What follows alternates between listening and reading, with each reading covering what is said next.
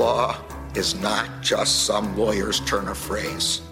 It is the very foundation of our democracy. The essence of the rule of law is that like cases are treated alike. That there not be one rule for Democrats and another for Republicans, one rule for the powerful, another for the powerless, one rule for the rich and another for the poor, or different rules depending upon one's race or ethnicity. To serve as Attorney General at this critical time is a calling I am honored and eager to answer. So now it's clean up on aisle 45 time. And for a long while yet, it is going to be clean up on aisle 45. Hey everybody, welcome to episode 121 of Clean Up on Aisle 45. It is Wednesday, May 17th, 2023. I'm your host, Allison Gill. And I'm Pete Struck. Allison, we have a lot of news today, including, finally, the final report of the 4-year Durham investigation into the origins of the Russia investigation, and the House Republican report on the Bidens.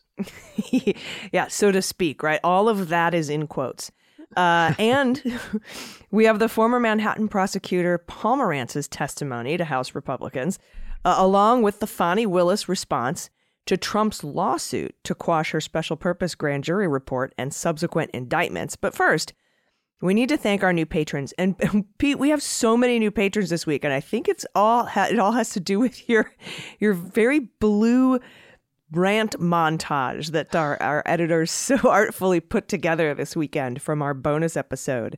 So I appreciate that. I had so much fun doing that bonus episode this weekend. So thanks to our patrons. If you want to sign up to be a patron, you can do it at patreon.com/aisle45pod. That's AISLE 45POD. And we have so many, we're going to split them up. Here's the first little bit. Thanks to Mark Krause, somebody who said, I was left unsupervised. Jane Ditmar, Jennifer, Sean Todd, KB, Erica Gott, Don Schamberger, Margot N.H., Lisa Rollison, Jerry Goodridge, Brenda Piniella Rouse High, and Allie Salinas. So thanks to our first group of new patrons. And Pete, why don't we kick this off with the dun dun dun Durham report? 300 pages of a sad man crying. I don't really know how else to put it. No, I don't either. Look, I mean, 4 years, truly 4 years, more than twice the time it took Mueller to complete his, dozens upon dozens of indictment and, countless, well, not countless, but 7 or 8 convictions in half the time. John Durham 37 entities and individuals charged, 199 crimes. Right. And it sounds like some sort of disinformation agents in St. Petersburg working as contractors for the government of Russia to sow disinformation to attack our elections in 2016. All of that in more than twice the time. John Durham comes out with a, less than 100 pages. What is that? 95 pages a year. Essentially, referencing that they gathered 1 million documents and conducted 490 views. But at the end of the day, there's nothing there. There is nothing new. These substantive things were, one, either revealed and reported on by the Department of Justice Inspector General Mike Horowitz, or the, 2 failed prosecutions that he brought against Michael Sussman and Igor Danchenko. But at the very end of this long report, it culminates in literally one recommendation consisting of half a page, recommending that the FBI or DOJ set up an in-house official who can challenge assumptions in very high-profile investigations. So that's it, taxpayer. That's what you get for your money. A 4-year, $8 or $9 million editorial, essentially. And to say, I wouldn't say disappointed so much as aggravated, and really just the obscenity of the misuse of his office in what Donald Trump wanted, in what Bill Barr wanted. And after getting appointed in 2019, you'll remember that Horowitz announced the findings of his look in 2019 and found that it was properly predicated. And, John Durham, prosecutor, U.S. attorney, breaks generations of practice of U.S. attorneys and actually makes a statement saying, no, I disagree with the genesis of the investigations, throwing out this kind of statement, even though he'd just begun, and then spent the next 4 years, chasing that theory. And at the end of the day, what it looks like, if you boil down his, argument, it's like, well, the FBI should have opened a preliminary investigation instead of a full investigation. In other words, everything was done right, but he just wanted to call it something else. And, keep in mind, he does, in the very same report, he mentions specifically a case out of the FBI's Washington field office that was opened on the Clinton Foundation solely on the basis of a book by the name of Clinton Cash, which was written by a guy named Peter Schweitzer. The book was financed. Literally, you can go on Wikipedia and look up Clinton Cash. It was bankrolled by the Mercers, a far-right, wealthy, set of donors, family of donors who give money to extreme causes, and made use of researchers from an organization that Schweitzer and Steve Bannon put together. So Durham is fine with the FBI opening a case on the Clintons entirely on such crap, but something that comes from, I can now say it because John Durham got it declassified, the Australian ambassador to the United Kingdom, a senior diplomat, he was the foreign minister of Australia, brings the FBI information saying, I personally met with George Papadopoulos, who said that somebody in the Trump campaign received an offer of assistance from the government of Russia, that somehow it is inappropriate for the FBI to open that investigation. But meanwhile, this piece of Oppo trash coming out of the right, looking at, bogus allegations against Clinton's, perfectly fine to open a case there. And well, it should have been a full rather than a PI, or not the other way around. Should have been a PI than a full. It's complete crap. It's at odds with what Horowitz found back in 2019.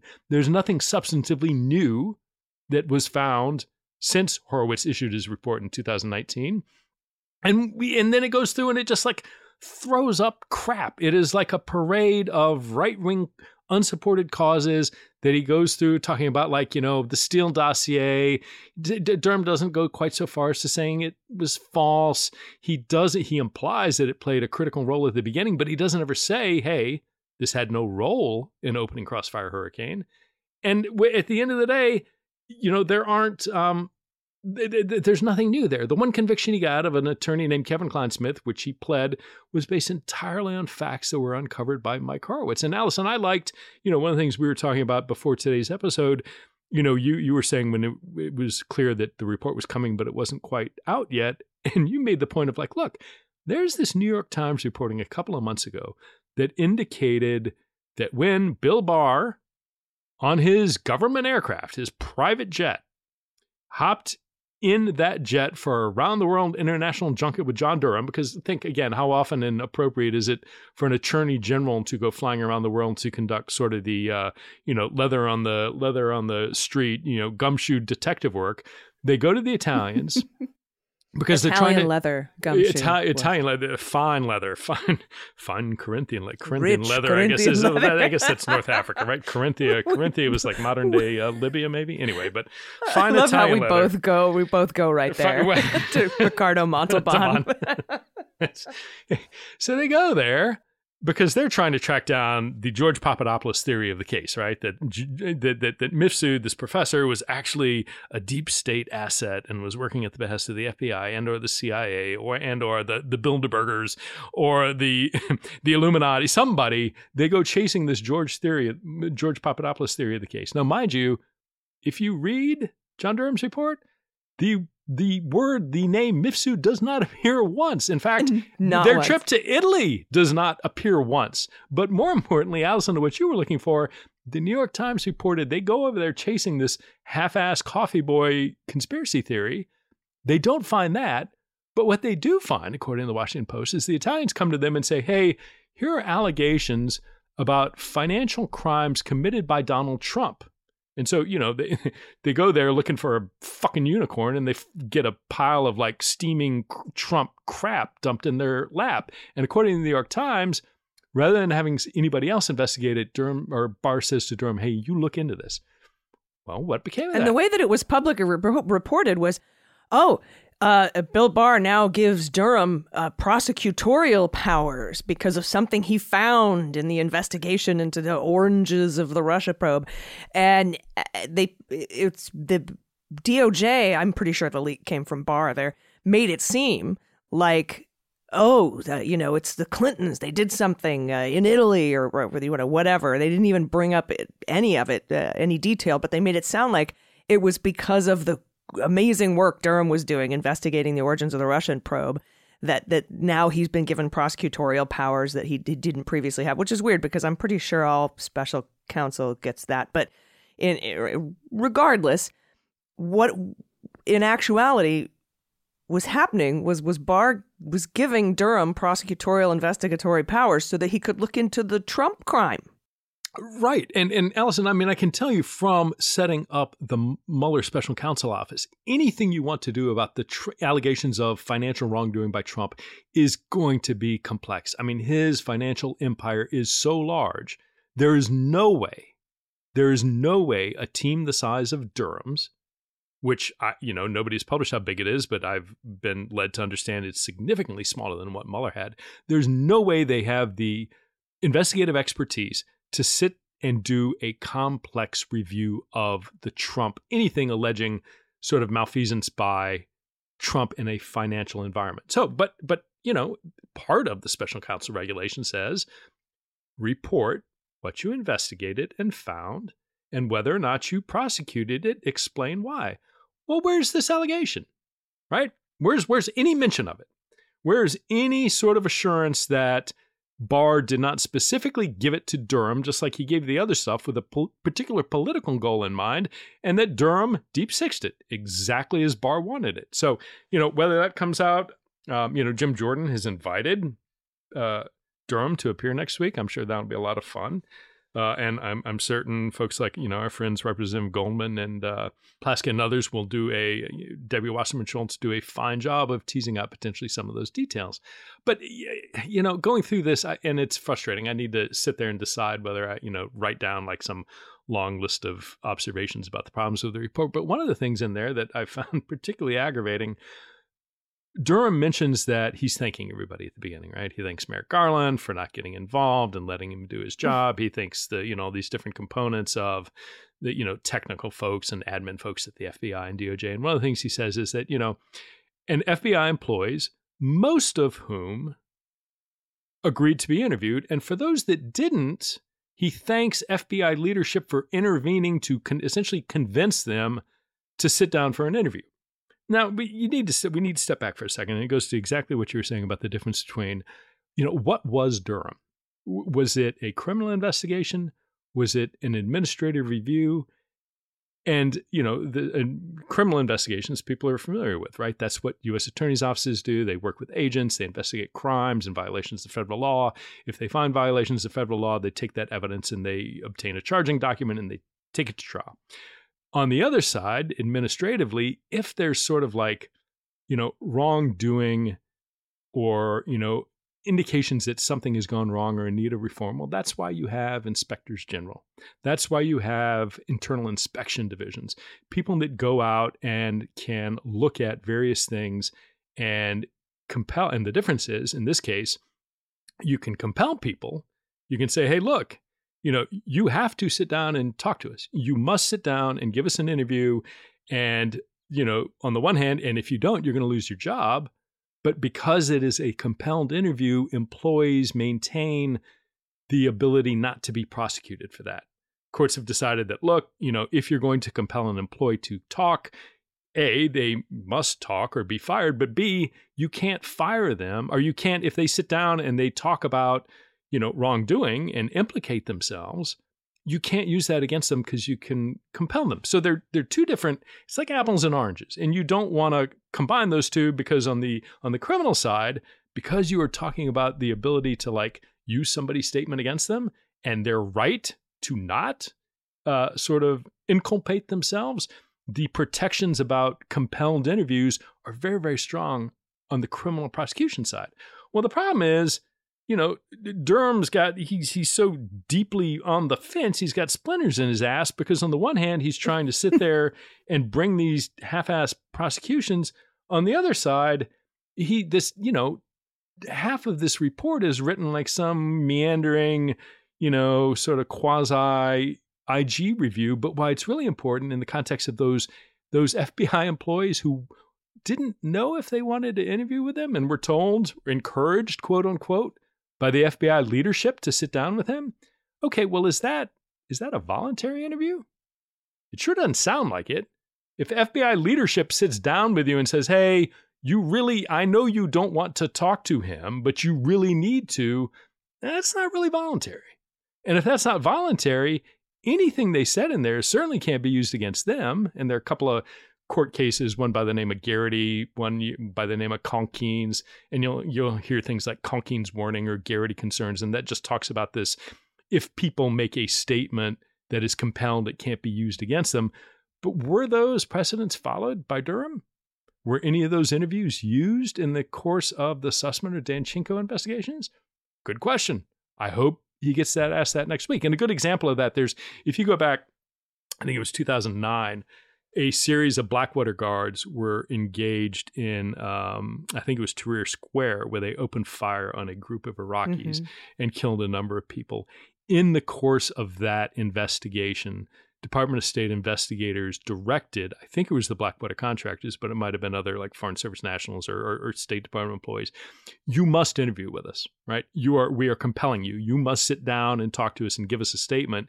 And then when they started saying things like, I opened fire, or I saw Fred open fire, all of a sudden they're making these statements that then later the government tried to use in the criminal trial. And the judge threw the whole thing out because of that. He said, look, you can't, on the one hand, compel them to make these statements at the threat of the loss of their job, and then on the other hand, try and use it in a criminal setting. So we know Durham was pursuing criminal trials, or prosecutions. He pursued 3. 2 of them flopped. But there's just a lot of this fast and loose sort of playing with the facts, playing with the rules, and it's just aggravating to page through it. I'm going to sit down and read each and every page. I've scanned all of it, but it just, I need to take little bites because it aggravates me each bite. Yeah, and it's not really well written either, as an aside. But yeah, there's just tons of stuff missing from here. Empty Wheel does a really good thread on it on Twitter. I would encourage you to check that thread out.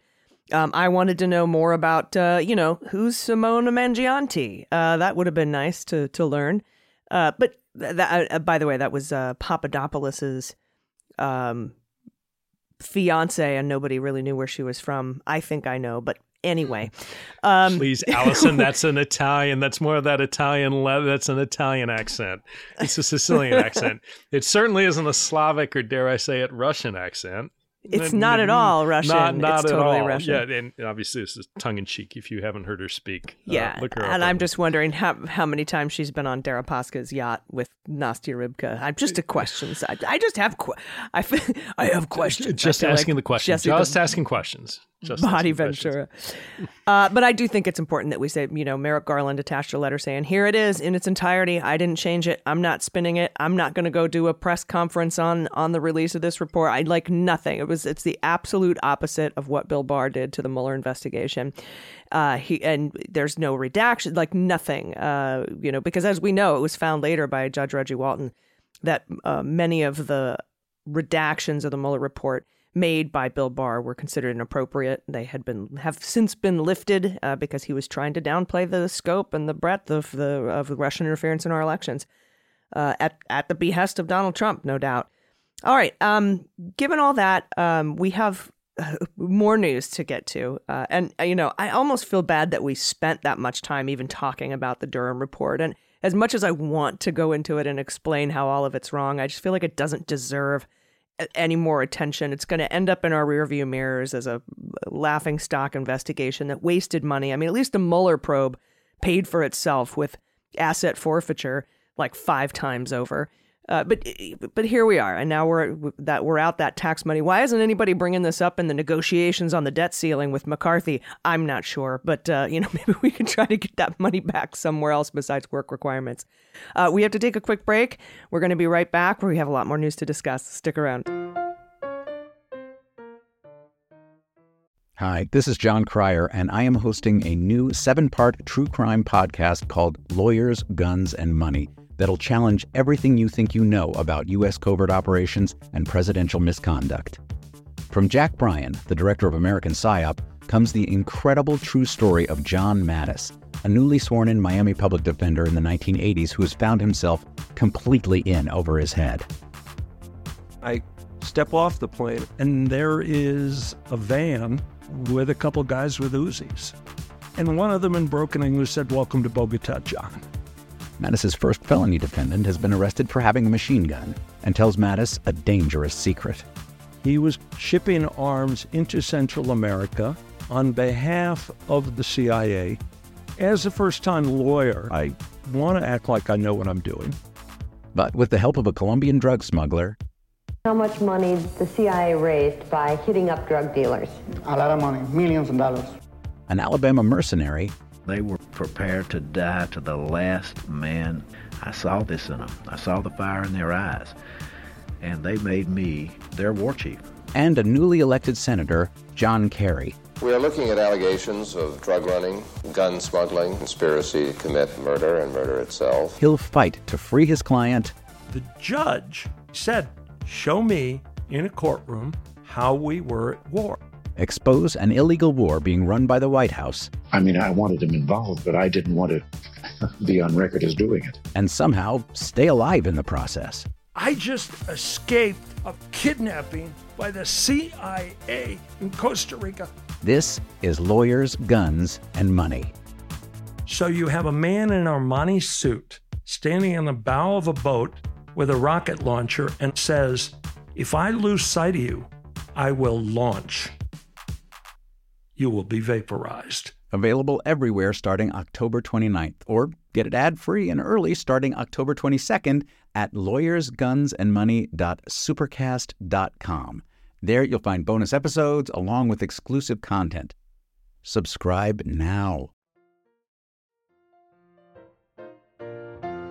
Hey everybody, welcome back. I have some more patrons to give a shout out to. Thanks to Heather Beaudry, Estelle Gabriel, Deb, Mummy Rose, Hope Jones, Lori Higgins, Lisa, Kate Black. Just here to hear Pete swear.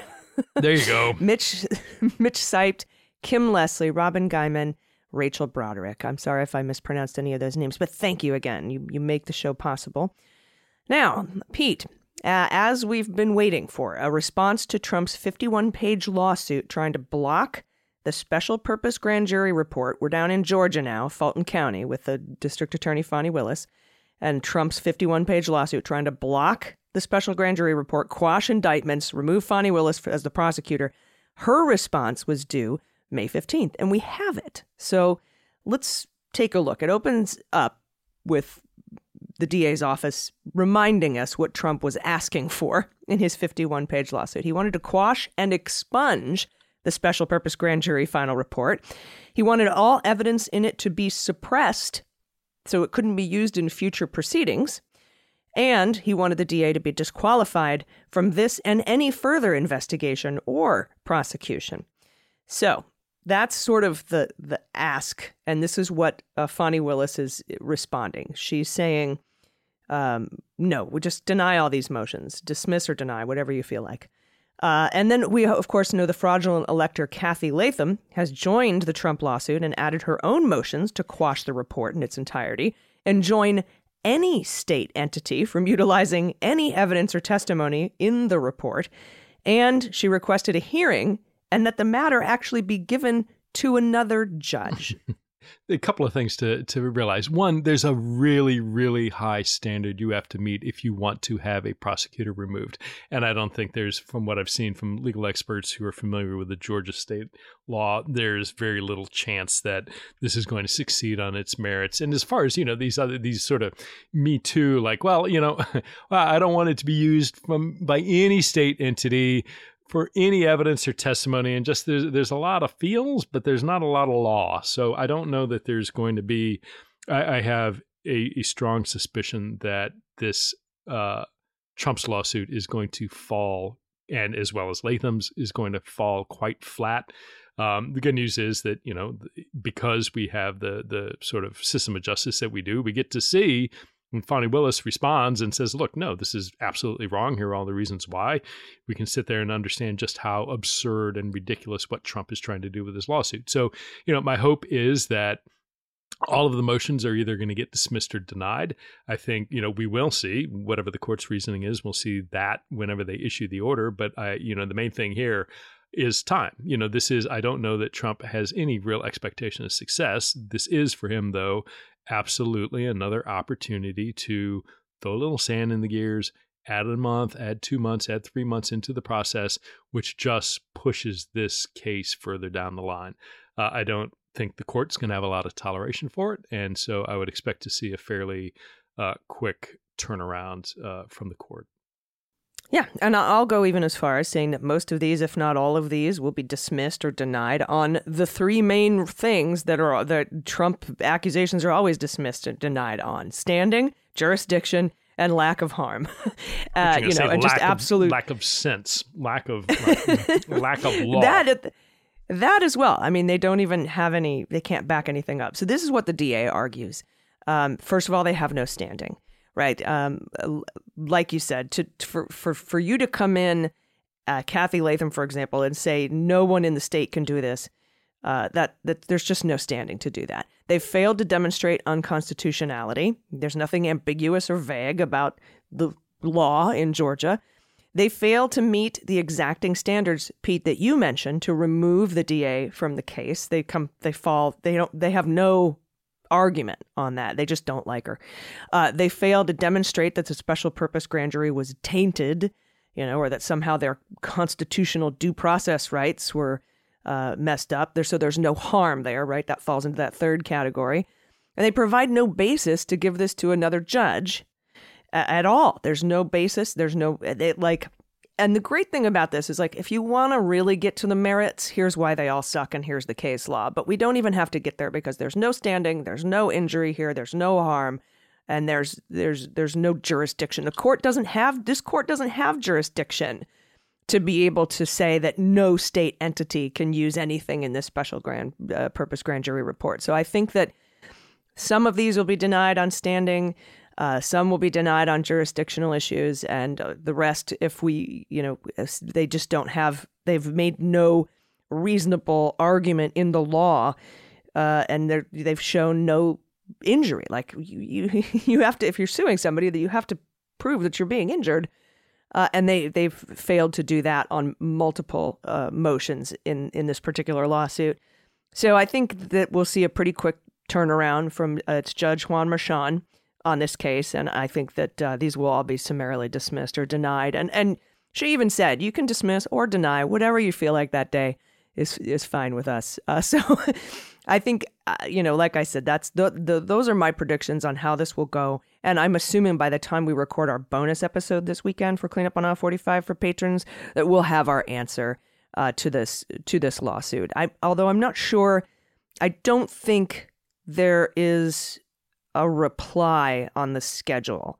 I think this is the final filing for consideration, at least to get a hearing. And we'll see. Maybe they get a hearing so that they, for due process purposes, so the judge can hear the arguments from both sides before he dismisses everything whole cloth. But I would imagine, because I've seen a lot of these, the reason that Trump is so successful in delaying these cases by month, 2 month, 3 months, by filing these ridiculous lawsuits that have no merit and no basis and no standing and no jurisdiction, is because the judges really want to go out of their way, particularly in these high-profile, politically charged cases, to put the due process in place so that whatever comes out of this investigation, the charging decisions that are going to come out between July 11th and September 1st, will hold up on appeal. Right, because you don't want Trump to come back and say, I never got to argue about my tremendous lawsuit, my perfect lawsuit. I never got to argue it. And you don't want that to have to overturn the convictions, go back and then settle those and then redo the convictions. And that's, I think, what they're trying to avoid. And that's why he's so successful at delaying these 2 to 3 months. He knows, because he's the former president, and that these are high profile cases, that they have to cross their T's and dot their I's when it comes to due process, because, it's all part of the, if you're going to aim for the king, you best not miss type situation. So we'll see how it pans out.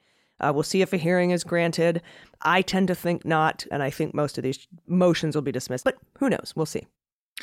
Yep, looking forward to it. I mean, I'll be pleased if you're right and we get something that fast, but I don't think in any case it's going to take much longer. I mean, if it takes more than by the end of this week, it won't take a lot longer. And hopefully the judge is already thinking about the arguments that Fani Willis provided, and this is just, nice corroboration. But I agree with you. I don't think they're going to stand the test of judicial scrutiny. Yeah, no, not at all. All right, everybody, we have some Jim Jordan shenanigans to report on and some Jim Comer, the two Jims shenanigans, the Jim shenanigans to report on. But we have to take a quick break, so stick around. We'll be right back. Hi, this is John Cryer, and I am hosting a new 7-part true crime podcast called Lawyers, Guns, and Money that'll challenge everything you think you know about U.S. covert operations and presidential misconduct. From Jack Bryan, the director of American PSYOP, comes the incredible true story of John Mattis, a newly sworn-in Miami public defender in the 1980s who has found himself completely in over his head. I step off the plane, and there is a van with a couple guys with Uzis. And one of them in broken English said, "Welcome to Bogota, John." Mattis's first felony defendant has been arrested for having a machine gun and tells Mattis a dangerous secret. He was shipping arms into Central America on behalf of the CIA. As a first-time lawyer, I want to act like I know what I'm doing. But with the help of a Colombian drug smuggler... How much money the CIA raised by hitting up drug dealers? A lot of money, millions of dollars. An Alabama mercenary... They were prepared to die to the last man. I saw this in them. I saw the fire in their eyes. And they made me their war chief. And a newly elected senator, John Kerry. We are looking at allegations of drug running, gun smuggling, conspiracy to commit murder and murder itself. He'll fight to free his client. The judge said, "Show me in a courtroom how we were at war." Expose an illegal war being run by the White House. I mean, I wanted him involved, but I didn't want to be on record as doing it. And somehow stay alive in the process. I just escaped a kidnapping by the CIA in Costa Rica. This is Lawyers, Guns, and Money. So you have a man in an Armani suit standing in the bow of a boat with a rocket launcher and says, "If I lose sight of you, I will launch. You will be vaporized." Available everywhere starting October 29th, or get it ad-free and early starting October 22nd at lawyersgunsandmoney.supercast.com. There you'll find bonus episodes along with exclusive content. Subscribe now. Hey, welcome back. Allison, before we get on to the next topic, I do want to, come for the news, stay for the odd cultural reference. As it turns out, Corinth is a city, an ancient city in Greece. It separated the mainland of Greece from the Peloponnese. Why that's important is in the context of fine Corinthian leather, turns out that is entirely made up. The advertising agency Bozell in 1974 came up with the term to describe leather upholstery used in certain Chrysler luxury vehicles. And though merely a marketing concept, according to Wikipedia, it suggested a premium product, quote, something rich in quality, rare and luxurious, much as what you would expect Bill from Barr a Bill Barr to on shoe his leather investigation shoe leather in Italy. And spats, which he puts on when he does go out on the town to conduct investigation with foreign liaison personnel. Anyway, just wanted to... unless he's appearing at Texas A&M and then he puts on his spurs, right? I don't want to know what he does when he's deep in the heart of Texas. That sounds like something, some oddness that this is a family show, Allison, and we don't want to... Don't go there. Anyway. Okay, fine. Fair enough. All right, with that clear about Corinthian leather, let's get back to the news. But first, even more patrons to thank. This is amazing, and I just can't thank all of you enough for your support and allowing us to do everything that we do. So to Mitchell Johnson, to MW, Jan Rotkus, Shelby, Karen McGlynn, C at L Rocks, Chris K, Venomous Feminist, Sassy and Smartassy, Deborah Welsh, Deborah Wazinski, and Gwendolyn Walton, thank all of you. Just amazing support, and thank all of you for allowing us again to put this podcast together every week. So, unsurprisingly, the Republicans on the House Oversight Committee have released their report onto their investigation into President Biden and his family. And unfortunately, much like the Durham report, there's not much to discuss. There's an amazing article, if only for the photograph that accompanies it, from Luke Broadwater at the New York Times, which notes that after 4 months of investigation, House Republicans who promised to use their new majority to unearth evidence of wrongdoing by President Biden acknowledged last Wednesday that they had yet to uncover incriminating material about him, despite their frequent insinuations that he and his family have been involved in criminal conduct and corruption. Now, their report says that some of the president's relatives were paid more than $10 million from foreign sources between 2015 and 2017, and they claim that's proof of what they're calling influence peddling. Well, I got to say, $10 million over the course of 2 years? That's influence peddling? Influence peddling? Great. Let's keep that in mind. And if that $10 million represents influence peddling, tell me what $2 billion to Jared Kushner from MBS represents. So, $10 million in influence peddling, 200 times that? Yeah, 200 times that. What does that represent to the president's son-in-law? Just asking questions. And so, we go and let's, continue down the list. Let's go Apollo and Citigroup, their meetings in the Oval Office and, eventually paying off Kushner mortgages or financial concerns. Let's talk about Michael Cohen's essential... 666 Fifth Avenue building, right? And by the way, I have to remind you, Pete, this little list that I just threw together, this is just off the top of my head. I could actually probably come up with a much longer list here. Yeah, and it's exactly right. And I'm going through and I'm like, oh, well, you didn't think of that. And there's this thing. But Michael Cohen's essential consulting slush fund, the $108 million inaugural, Trump's secret Chinese bank account, $10 million from Erdogan to, I don't want to, you said that. I'm not going to confirm or deny whether or not that happened and who it was from. Ivanka's Chinese trademarks. We've heard about the Jolo and Broidy's $75 million to stop a probe into them. Benkowski and Rudy. Let's talk about the Trump International Hotel and every foreign delegation that came into town who got suites of rooms there while they were visiting.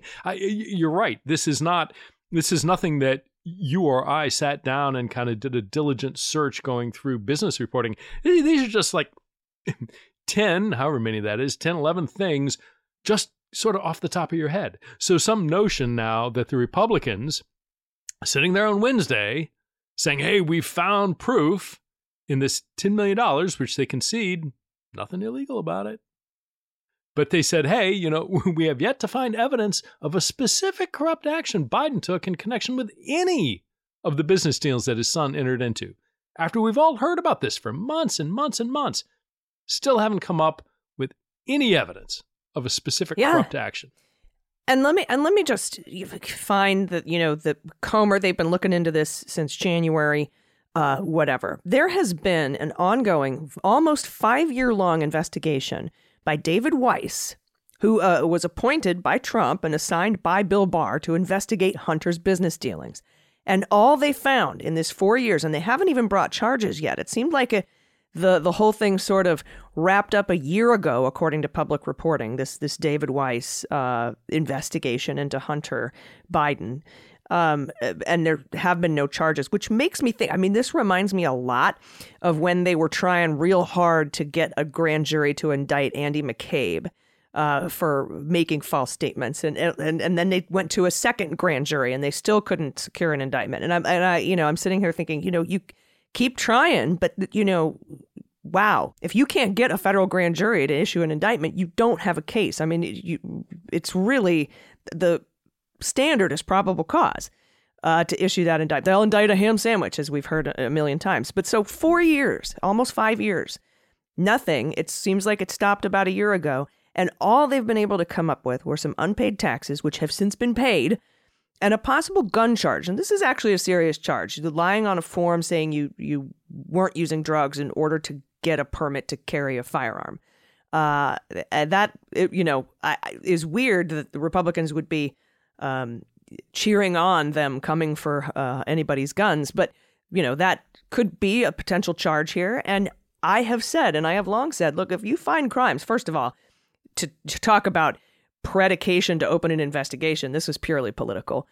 We know that Trump was trying to get Ukraine, Zelensky, to open an investigation into the Bidens, just for the appearance. You don't even have to really investigate. Just open it up. We know he was trying to get his Department of Justice after the election loss to look into voter fraud. Like, you don't have to just say you're investigating it, and me and the Republicans in Congress will do the rest. Just the appearance of the just say you're investigating. And here we have, we're going to investigate Hunter Biden. Of course it's for political reasons. So let's talk about weaponization another day, Jim Jordan. But, here now we've got 4 years, a gun charge maybe. I don't think they'll bring tax charges. If they do, this whole thing was predicated on for political reasons. But as I've said, if he broke the law, fine. Take him to court, see if you can get a conviction, sentence him, and have him do his time. But, to pretend that the weaponization is all on one side is just absolutely ridiculous. And how much money has been spent on this 4-year bullshit investigation, of a private citizen? And I promise you, had Weiss, this investigation of Hunter Biden found any financial corrupt transactions that had to do with anybody else in the family or anybody in the Biden administration, and this was, by the way, when he was the vice president, it would have come out. There would be an investigation. There would be, if there was crimes, there would be charges. There's nothing here, just like in the Durham probe. Yeah, and there's a reasonableness about what DOJ should or shouldn't do. This alleged, crime of lying on the gun form happened in 2018. So that's 5 years ago. And I think what you're saying is, certainly a little bit more of an aggressive posture on the part of Hunter Biden's attorneys to start making some noise about, look, how long does this man need to sit in limbo waiting to find out whether or not you're going to issue charges? You're not, by all accounts, this lie, if it occurred, happened 5 years ago. You don't need, it's not like you're actively investigating that crime as it unfolded yesterday. You've done it. You were talking about charging it last year. So much like Andy, much like all of us, me included, who were sitting there while Durham was taking his 4 years saying, you're going to jail, you're going to Guantanamo. At some point, there hits a unreasonable point in time where, out of fairness, DOJ needs to make a decision. And I'm with you. If people broke the law, charge them, try them. And if a jury finds that they did, then they need that punishment. But to sit here just apparently, I don't know what's going on, but waiting and waiting and waiting for anybody. There comes a point where it's like, enough. Why should I have my life in limbo? Why should I be worried? Why should my family be worried about what is or isn't going to happen to me? Why should employers be asking whether or not I'm in fact going to be indicted and going to jail? At some point, make up your mind and pay the political consequences to whichever side is going to be unhappy with your decision. Because one side is going to be unhappy. There is no outcome here that one side is, both sides are pleased. So follow the law. Assess what evidence you have from these 4 years you've been investigating, apparently a fact that happened 5 years ago, and decide. Because we're halfway through May. Yeah, and it's not a special counsel probe. Because this isn't under special counsel regulations, the DOJ doesn't have to announce their declination to prosecute or give any reasons why. Although, because this is a high-profile case, if they do decline to prosecute, I might expect to see, much like they did with Rudy Giuliani and the raid on his place where they decided they weren't going to press any charges, I would expect to see some sort of an announcement like that, or at least we're not going to, and maybe not specifically say why, but they don't have to. And I mean, this is Weiss. This is a Trump appointee. He might decide to just sort of take his crayons and go home and not really say anything about it after what I consider to be a complete failure of an investigation that shouldn't have been opened in the first place, and the opening of which is true and honest weaponization of the Department of Justice. Just my 2 cents. Yeah, I think you're right, Allison. I mean, I would not anticipate DOJ because exactly as you said, he is not a special counsel. There's not an obligation to create a report. I don't expect, if they don't charge, I don't expect that they would announce that publicly. I do expect they would tell Hunter Biden's attorneys we've closed our case, or it's not, it was something to let them know it's done, and that you very quickly would hear that, right? An announcement that, U.S. Attorney Weiss informed us that Hunter Biden is no longer a subject of whatever it is, but that when and if we hear about a non-prosecution, it won't come via that route. So again, we're summer. We're the summer of 2023. You decide. Let's move on here. Well, I think the statute of limitations would force their hand at some point. I mean, this is, like you said, almost a 5-year crime. And I think that that's a 5-year statute of limitations. At least that is true for most federal cases. But I also don't know when they found out about it. And there's other mitigating factors. It can get weird. Exactly. Right. If there's some indication that Hunter or people around him lied about it, it could toll, or, I would need to research it some. But say he, when first asked about it, said that he didn't do something, or that he did do something, and they're concerned that he, in the context of that false application, he later made a false statement or obstructed something, you can lengthen that out. But again, we're getting way deep into speculation about stuff that nobody knows outside of DOJ. All right. Well, we'll see how it shakes out. I imagine at some point soon we'll hear something, or maybe nothing. I'm not sure. But again, the investigation's been over for a year now, ongoing for 3 years prior to that, and we still don't have any charges. We'll see. All right, we're going to take one more quick break, and when we get back, we're going to talk a little bit more about Comer and his informant to his whistleblower, and whose name is George Glass. It's my boyfriend from Canada. You wouldn't know him. And also Pomerantz's opening statement and behind closed doors testimony to the same committee. Everybody stick around. We'll be right back. Hi, this is John Cryer, and I am hosting a new 7-part true crime podcast called Lawyers, Guns, and Money that'll challenge everything you think you know about U.S. covert operations and presidential misconduct. From Jack Bryan, the director of American PSYOP, comes the incredible true story of John Mattis, a newly sworn-in Miami public defender in the 1980s who has found himself completely in over his head. I step off the plane, and there is a van with a couple guys with Uzis. And one of them in broken English said, "Welcome to Bogota, John." Mattis's first felony defendant has been arrested for having a machine gun and tells Mattis a dangerous secret. He was shipping arms into Central America on behalf of the CIA. As a first-time lawyer, I want to act like I know what I'm doing.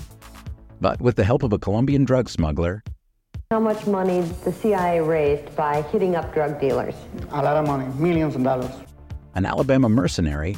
They were prepared to die to the last man. I saw this in them. I saw the fire in their eyes. And they made me their war chief. And a newly elected senator, John Kerry. We are looking at allegations of drug running, gun smuggling, conspiracy to commit murder and murder itself. He'll fight to free his client. The judge said, "Show me in a courtroom how we were at war." Expose an illegal war being run by the White House. I mean, I wanted him involved, but I didn't want to be on record as doing it. And somehow stay alive in the process. I just escaped a kidnapping by the CIA in Costa Rica. This is Lawyers, Guns, and Money. So you have a man in an Armani suit standing on the bow of a boat with a rocket launcher and says, "If I lose sight of you, I will launch. You will be vaporized." Available everywhere starting October 29th, or get it ad-free and early starting October 22nd at lawyersgunsandmoney.supercast.com. There you'll find bonus episodes along with exclusive content.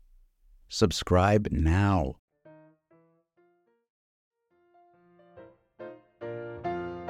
All right, everybody, we're back, and here's our last group of new patrons this week. Thank you so much again, and so many people responding, Pete, to your rants, your swear-laced rants. I love this. We had to split them up into 4 groups. So thank you to Dana Fortier, Sally Russell, Waverly Ford, Florence Rothenberg, Paula Fries, Isle of Peach Truck, Wheel of Peach Truck, Rigging Engineer, Cranes Not Elections, a rigging engineer, Cranes Not Elections. Awesome. Sharon Halstead, Julie Cradle, Leah Robbins, Christy Sider, and Marsha Ford. Thank you again so much. You make the show possible. All right, Pete. Let's talk about what's going on with Jim Comer's whistleblower informant, who now is apparently missing. They've lost track of him. He could be in jail. He said most of their informants are either in jail or on the lam or spies, I guess, and so they're hard to find. Okay. I swear there's a small house on Capitol Hill where folks like Comer, as well as Chuck Grassley and Ron Johnson, go to the small row house, and I envision it like some Mel Brooks movie, and it's got a big shingle out front that says Republican informants and whistleblowers. And it's just, the oddest group of non-credible shenanigans that you could imagine. That, yes, they've lost their top witness, gone, poof, out into the air or the void. So I guess, so the first I think it came up was an interview that he conducted with Maria Bartiromo, and it's a fantastic back and forth. I mean, again, feels like a Brooks movie. She says, "You have spoken with the whistleblowers. You also spoke with an informant who gave you all of this information. Where's that informant today? Where are these whistleblowers?" Comer responds, "Well, unfortunately, we can't track down the informant. We're hopeful that the informant is still there. The whistleblower knows the informant. The whistleblower who knows about the informant is very credible." So I added a little bit. So, I mean, it's this absurd notional game of who's on first, where they have yet to produce a single bit of evidence, let alone a name of some informant or whistleblower. And then Comer comes back on Monday and he says, well, there's an informant. The one that the committee lost touch with isn't related to the committee's demand that the FBI hand over internal investigative notes about President Joe Biden, which presumably came from a different informant. So now it is truly there's a whistleblower, there's informant. It is different from the informant that provided information to the FBI about some unrelated matter. None of these people providing a single bit of hard information that the Republicans have been able to produce. And, or use for anything. Right. And some of it, so Jessica Collins, the communications director for the House Oversight Committee, told Time in an email that, quote, to clear all this up, of course, the whistleblower who has come forward about the FBI record alleging that then Vice President Joe Biden engaged in a bribery scheme with a foreign national isn't missing. And continuing, Comer actually, quote, was referring to another whistleblower regarding the Biden's family influence peddling schemes. So clear, right? Everybody, we now know exactly what, the odd parade of hamsters on, sort of spinning wheels in Comer's head as he tries to explain the scheme of wrongdoing by President Joe Biden and his family is getting muddier by the day. And the cat is like, yes, I see the cat has strong opinions I on have Comer. Feelings, and he's a moron. Well, they're all what morons. The cat knows is that, recently, and we talked to Congressman Goldman about this, there were witness interviews of 3 of their quote-unquote whistleblowers. And they found that these whistleblowers were paid cash money and given jobs by folks like Kash Patel in order to become whistleblowers. And it also reminds me of Rudy's band of misfit election fraud affidavit signers. Carone and the like, all of whom ended up on Saturday Night Live. So the question of the day, Pete, is who is going to play this informant to the whistleblower on the cold opening of the next season of Saturday Night Live? I would somebody like John C. Reilly would be great. And the thing, in just the use of the word, I feel dirty using the word whistleblowers. They're not whistleblowers. At least not in the context of the people we've seen coming forward about malfeasance at the FBI. They are disgruntled employees, many of whom had performance problems, many of whom did not believe that January 6th was a thing and were conscientious objectors about going out and arresting people who stormed the Capitol as part of an insurrection. So let's pump the brake a little bit on the use of the term whistleblowers, because that's not what they are. And yeah, the other thing too is that this whistleblower the informant to the whistleblower is who's missing, But you can't be a whistleblowers have direct knowledge. Whistleblowers don't have teams of informants that inform them and then they blow the whistle. That's not how whistleblowing works. And if these whistleblowers aren't even within the government and they're in jail, or first of all, if they're in jail, they should be easy to find and interview. But if they're in jail or they're arms dealers or they're spies, and you can't get a hold of them, that doesn't sound to me like you have a very credible informant, or whatever you want to call them. It just, to me, it sounds like somebody said some squirrely shit, probably Russian disinformation. The Republicans are very good at bringing Russian disinformation into congressional hearings. We saw Ron Johnson do it. We saw Rudy do it with his little manila envelope that he sent to House Republicans back in the day, Nunes and all that. But, it sounds like some guy heard from some other guy that there was some Biden bribery or peddling influence happening, and went to the FBI and gave a statement, and the FBI said, yeah, cool, thanks, bro. And, maybe they looked into it probably and found nothing, and then that's the end. But the other thing that really surprised me is when everybody, all the right-wing media pundits are saying the FBI is refusing to hand over this document written by the whistleblower, informed on by the informant who's now missing, dead, or in jail, or out doing spy stuff. And, I just think that, the whole thing is just so ridiculous, Pete, that there's, it just doesn't make any sense to me. I don't know what your thoughts are on that piece of it. Well, it's horribly, both incompetent as well as transparently political. This is the same group that, God, we heard for years from Devin Nunes about the Steele dossier and Kash Patel and all the malfeasance that was going. This is a tenth as credible as anything that was put together by Steele and his subsources. And so, on this, now that is back in the news, and a question about, whether or not that was true, not true, verified, not verified, this doesn't hold a candle, these things that to that, these, sources and information that Republicans claim to have. And again, they are so bad at their job. They're sitting there building the anticipation, hyping this up, getting ready for the big game. Everybody sit down, get your pizza, get your, beer, get your game face on. We're going to sit down, and you turn on the TV to watch the kickoff, and it's just a bunch of moping folks with no information, a missing whistleblower, a missing informant, a known whistleblower that they still know where it is, but they're talking about it different. It's just all, there's nothing there. Well, and this is the MO, because whenever you ask, I know this, okay, and members of Congress should certainly know this. If you ask the FBI for a document, they're not going to confirm or deny its existence, and they're not going to give it to you. And of course, they use that to say, their deep state's hiding it. And it's like, no, you should know when you go into a request like that that's going to be the answer. 1,000 times out of 1,000 times, that's the answer. And then to take it a step further in a letter written back to this, committee by the FBI, is like, look, even if we could confirm or deny the existence of this report from the whatever whistleblower you're calling a whistleblower, if it's part of an open and ongoing investigation, you still wouldn't be able to have it. And no Judicial Watch, no Tom Fitton. You can't have it either under FOIA because it's part of an open and ongoing investigation, which had been going on into Hunter Biden for the last 4 years.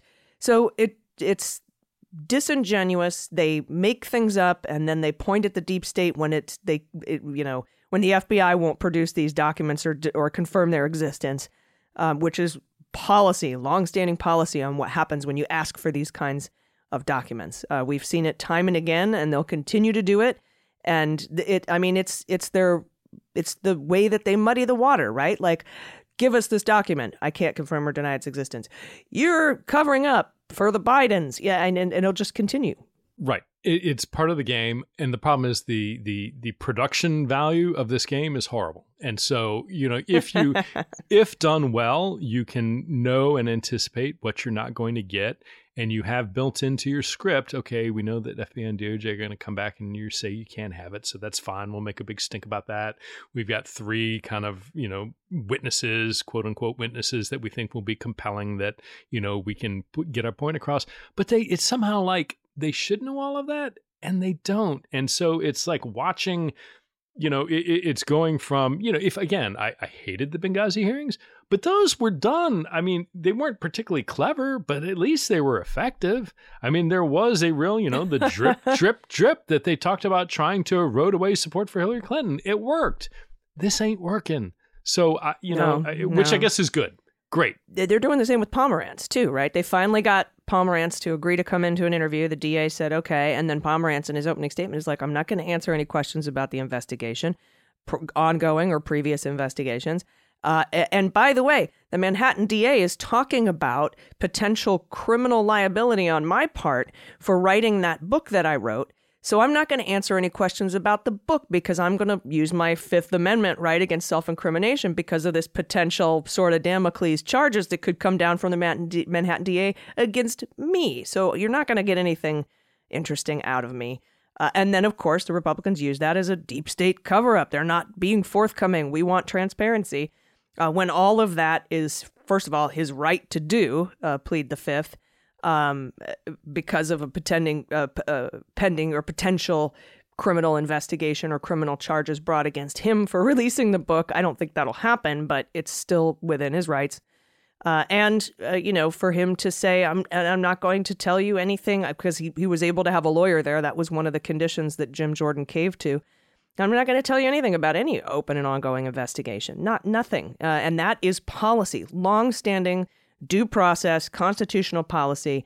It could be bad for Trump as a criminal defendant for me to come out and taint a jury like that.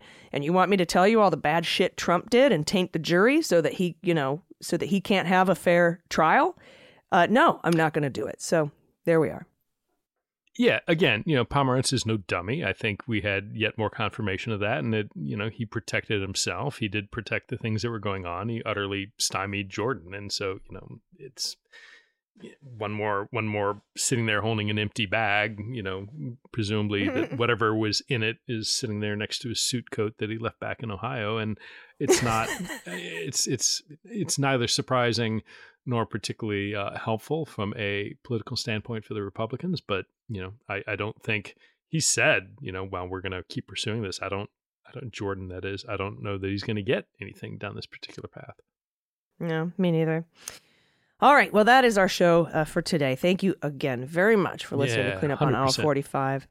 Thanks so much to our patrons. We'll be back, Pete and I and the cat, this weekend for a bonus episode for patrons who are at the $2 level. And I'm sure it will be filled with all sorts of fun profanity.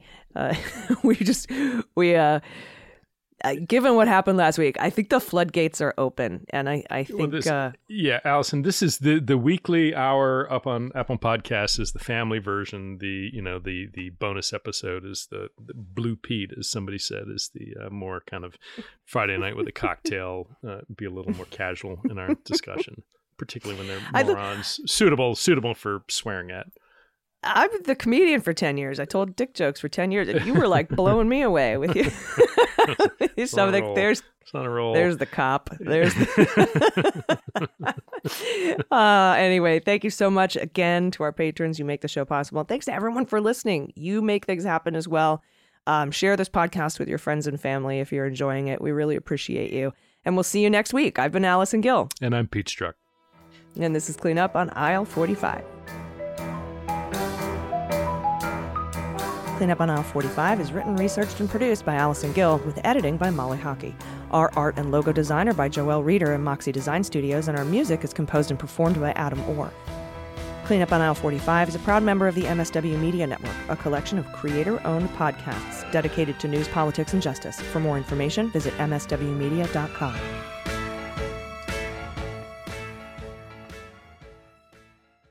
MSW Media.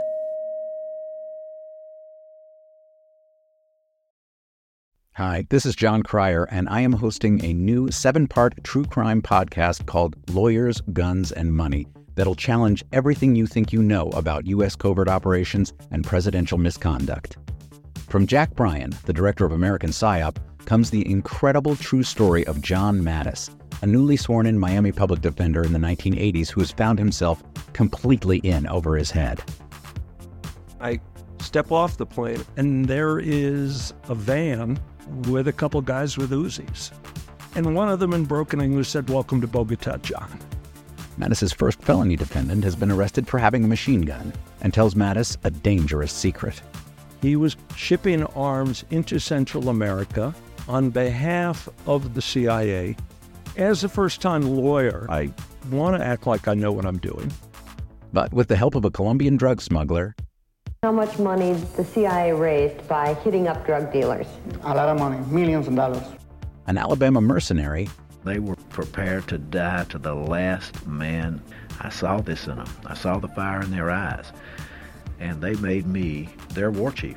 and a newly elected senator, John Kerry. We are looking at allegations of drug running, gun smuggling, conspiracy to commit murder and murder itself. He'll fight to free his client.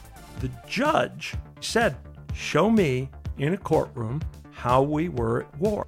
Expose an illegal war being run by the White House. I mean, I wanted him involved, but I didn't want to be on record as doing it. And somehow stay alive in the process. I just escaped a kidnapping by the CIA in Costa Rica. This is Lawyers, Guns, and Money.